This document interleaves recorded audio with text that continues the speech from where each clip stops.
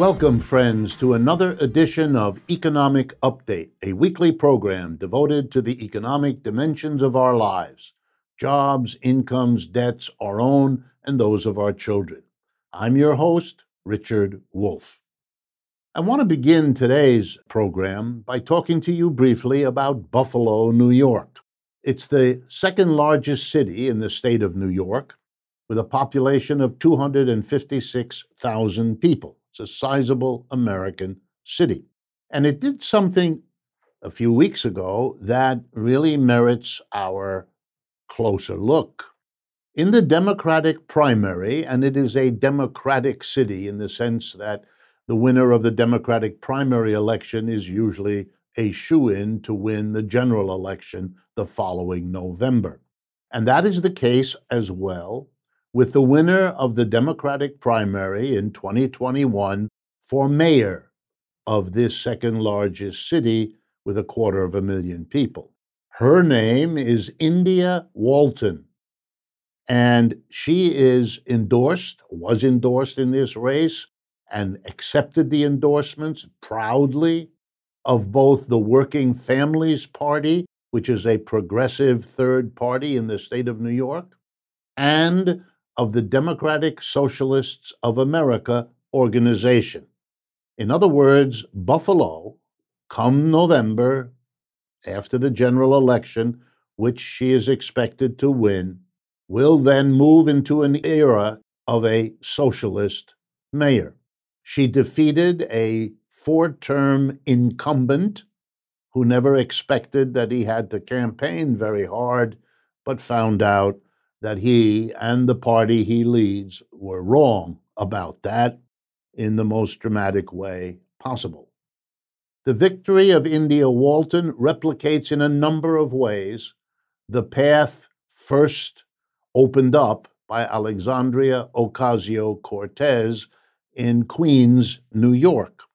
She is proud of being a socialist. She ran as a socialist, and she won as a socialist. And I think her ability to defeat a Democratic politician who tried to use that against her speaks volumes about how political life and political consciousness in the United States is in fact changing, which is one of the reasons I want to talk to you about it. In her election, she was supported by Martin Gugino, and I apologize if I have mispronounced his name. He spent a month in the hospital in Buffalo because he had been brutalized by the police, and the irony here is indeed rich, brutalized by the police in a George Floyd protest demonstration. India Walton called for a defunding of the police in response to that experience of Martin Gugino, among others, of course. She was also critical of the incumbent for having taken very wealthy donors' money and for having done a very bad job, she said, dealing with the COVID crisis for the people of Buffalo. One of the questions that emerged immediately after her victory in the primary was whether the county Democratic Party would support her, since they had been supporting the incumbent and had been working with and under him for many years. Interestingly, the County Democratic Party, reading the tea leaves as I am trying to render them to you now, has decided that they will support her in the general election. And if that continues to be their position, she will be Buffalo's socialist mayor. It is important to underscore, as I have tried to do in other programs, that the expectation celebrated over the last 75 years of Cold War anti-leftism, anti-socialism, anti-communism, and so on, the notion that became popular, that there was an American exceptionalism that made Americans, because of their uniqueness, because of their individuality, because of their traditions, uniquely uninterested in and unsympathetic towards socialism is now exposed for the inaccuracy it always represented. I will continue to talk about the remarkable showing of socialists, not just those that get attention because they won, but the many who came remarkably close, who didn't get 2 or 3% of the vote, but got much, much larger shares, thereby proving again that the depth of interest in socialism is far greater than our mass media, our political leaders, and our academicians are willing to admit. My next update has to do with unemployment insurance, and here it's just a matter of correcting widely held misperceptions. The average unemployment insurance that workers are entitled to when they lose their job through no fault of their own, that's the law. You'd only become eligible for unemployment insurance if you can demonstrate that you lost your job through no fault of your own. The average payout to an unemployed insured worker who's lost his or her job is 40% of what their pay was before they lost the job. So the notion that unemployment is like continuing your economic situation is nonsense. For the vast majority, it marks a major decline in your income and your standard of living. The average number of weeks that unemployment insurance covers in the United States right now is 26. That's 1/2 of 1 year. There are some states, because it varies from state to state, that give you unemployment for as little as 12 weeks. That's not, by the way, according to how long you're jobless. You can be jobless for much longer. You just won't get the money beyond 26 weeks on average, 12 weeks in those states that go the least. The money to pay unemployment is based on a small tax levied on all employers. This, of course, creates an incentive for the employers and the government to limit how much they pay out to people in terms of the number of weeks, in terms of the amount of money, in terms of the special rules, all of which they can impose on unemployed workers. They have an incentive to not give them much because then they don't have to tax the businesses as much to make up the funds. That's a perverse incentive because it's bad for unemployed people, since the government and the businesses have a way to cut back on their costs by denying the unemployed. It's also very important to understand that workers have no say if and when a state government doesn't do what the law requires it to do. And this, by the way, is very common. The states have trouble administering, the states take time, the office isn't equipped, there's a holiday, the workers are... The number of excuses that can be made, any unemployed worker who's been through the system can tell you about. But here's an interesting part of the law. The workers can't do anything about it.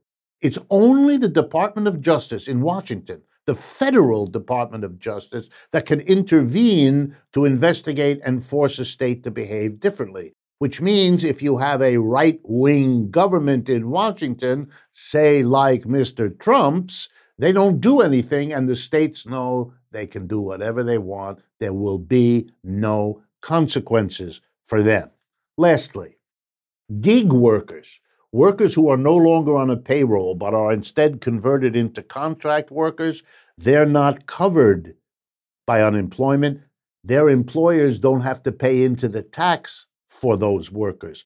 There's another incentive to convert a payroll worker into a gig worker because you save on the taxes you would have had to pay for unemployment. Screws the worker out of a benefit, but it advantages the employer. Should sound familiar. My next update has to do with a decision of the Teamsters Union in the United States to target Amazon as they're going to organize the workers there. And they made the announcement on Amazon Prime Day. That was an interesting touch. And I want to read to you very briefly the statement made by the Teamsters about why they've targeted Amazon. The International Brotherhood, I'm quoting now, the International Brotherhood of Teamsters recognizes that there is no clearer example of how America is failing the working class than Amazon. From its start as a book retailer, Amazon has grown to become an e-commerce giant and has disrupted industry after industry and displaced hundreds of thousands of jobs.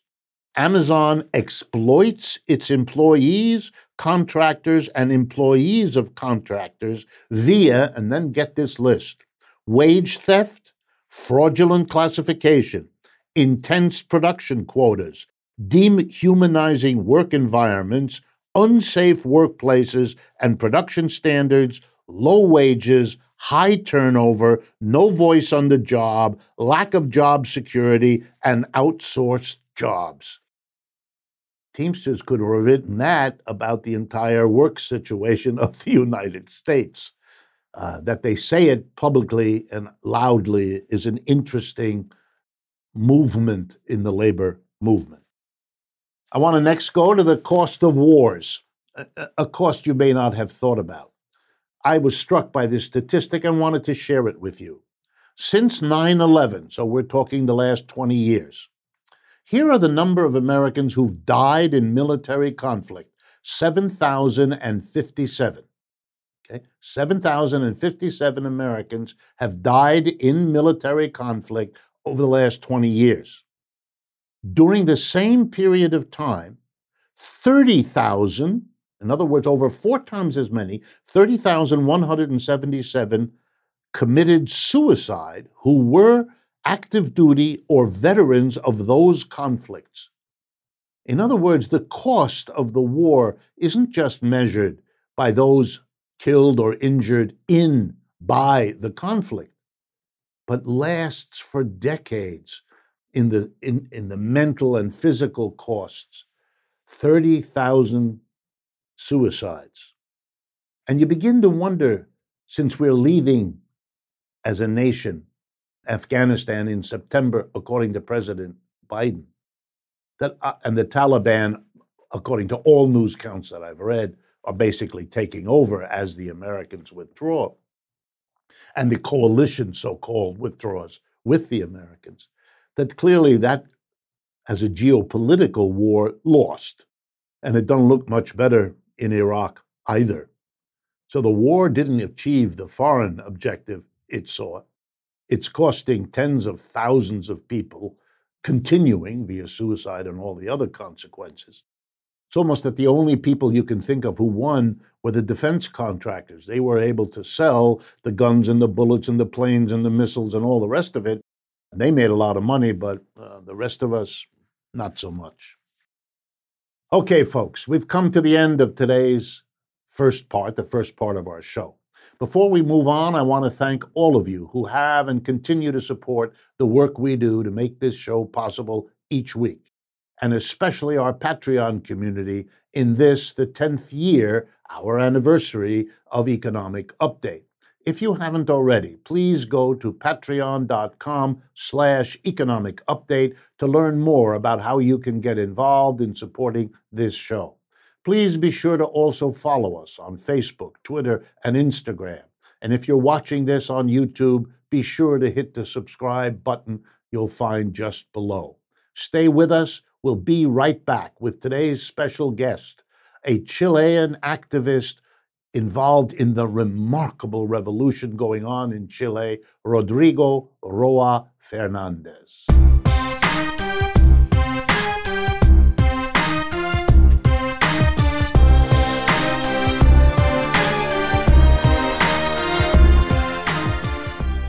Welcome back, friends, to the second half of today's Economic Update.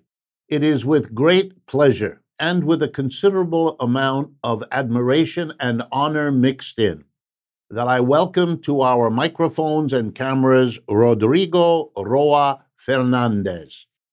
Rodrigo Roa is a Chilean worker who has long been active fighting for basic change in Chile, culminating in a new constituent assembly that is getting ready to write a new constitution for that very important country in Latin America.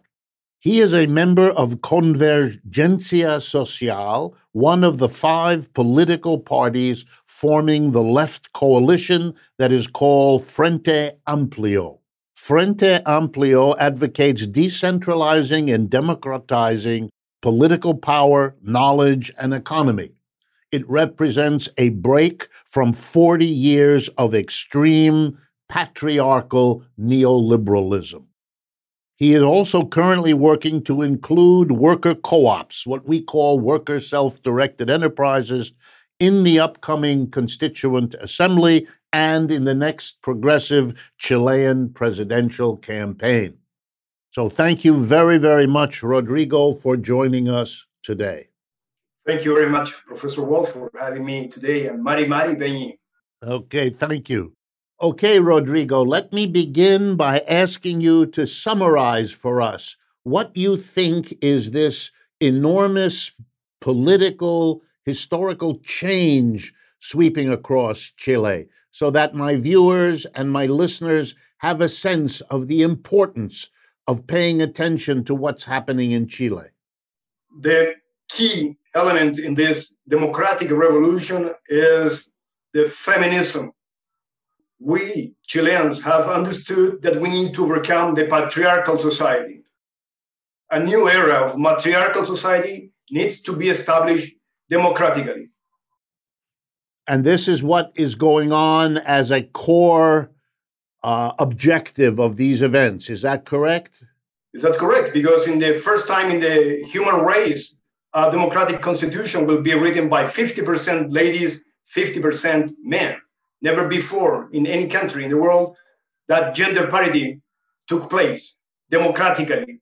So that the new Constitution of Chile will not only be the first time in Chile, but literally the first time in the planet that men and women are recognized as equal partners in constructing a constitution and the society that lives under that constitution. You're right, Professor. Okay.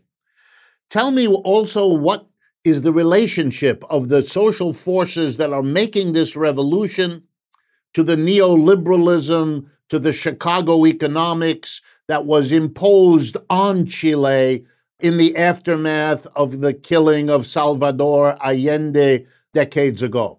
Well, this is very important for us because the dictatorship of debt was imposed on Chilean workers, privatizing our life to the extreme that the social security was devastated. We're trying to rebuild the social security for families, for workers, and we believe that with this new view that women are bringing for solidarity, liberty, and equality, to exercise it, to truly exercise it, will change and overcome the neoliberalism. Can you explain briefly for us how do you explain to the rest of the world the enormous increase in the political activity, the political leadership of the women of Chile? How did it come to be that you are a pioneer in this kind of a social change? Domination. They don't want to be dominated anymore by us. So man's explaining them as a man, I feel ashamed to be explaining to you what they think. They should be first of all. Next time I will invite a women, a Chilean women, or a constitutional representative, a lady, to speak with you. But I can say that it's domination. It's everything about being dominated by these men who want to continue their version of the society, the reality, what should be done. And I think that this is what we expect to be changed for the well-being of the current and future generations. Okay, let me first say to you, I would love nothing more than to have one of the women that are occupying a leadership position in this revolution to come before our cameras and microphones. So let me ask you to work on that. We will be in touch with you, and we will try to have that program as soon as we can arrange it. Let me continue by asking you to tell us what is the role in your Chilean revolution of the question of capitalism, of a capitalist economic system? Do you anticipate that the assembly and the new constitution will take a position about capitalism as the economic system for Chile? Yes, this private capitalism in the version of neoliberalism needs to be overcome. And first of all, we want to democratically establish democratic socialism, a feminist democratic socialism with gender parity in the base and a plurinational new constitution. And we want to overcome, as we understand capitalism today, whether it be the private or state, but the vertical domination of the capitalists needs to be overcome. Again, we believe that your work, worker self-directed enterprises are key in this whole new reality. Well, nothing could give me greater pleasure than to imagine that the work we've been doing on this program, Democracy at Work, is finding a fertile soil in Chile.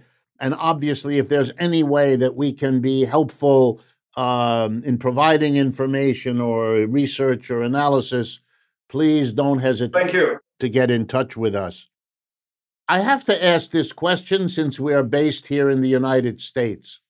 How does this revolutionary change in Chile look at the United States? Are we an obstacle? Are we as a nation a potential ally? What is the attitude, let me put it that way, towards the United States of those leading this revolutionary change in Chile? U.S. workers will be always our ally because we celebrate May 1st thanks to the Chicago workers long time ago in Chile and the rest of the world. But let me tell you that it's a great sadness that we have in this relationship with the United States because we have an intergenerational trauma after knowing that the CIA revealed information that the ex-president of the United States of America, Richard Nixon, and his successors were involved in the coup d'etat in 1973. And we are very afraid that something like that may happen again. So it would be of great relief for us who believe in democracy if the President of the United States, President Joseph Biden, may make a pledge that never again the United States of America will interfere in the internal affairs of the Republic of Chile. And of course, we love all you means of freedom, liberty, but also as a worker, we believe that we have to work closely with workers from the United States of America to make the whole change together. Well, I hope that President Biden hears what you just said, but he does seem to be a bit more interested in protesting other countries interfering here than in even admitting that this is a late response by other countries to something that the United States has been doing for a very, very long time. Let me conclude, because we don't have much time. Do you think that what is happening in Chile, particularly the rejection of patriarchy and the insistence that the new post-capitalist, let's call it, Chile will be focused on not allowing patriarchy to return, etc. Can this be a model?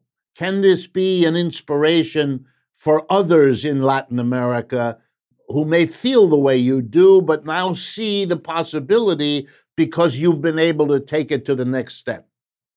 The post-pandemic era requests, as I said, women to be first in line, to bring with them this collaborative spirit they have as gender, to transform the whole. Because if we don't collaborate, if we don't help to each other, we don't overcome the selfishness, the greediness that is in us, mainly men dominating for our own benefit, we will not make it.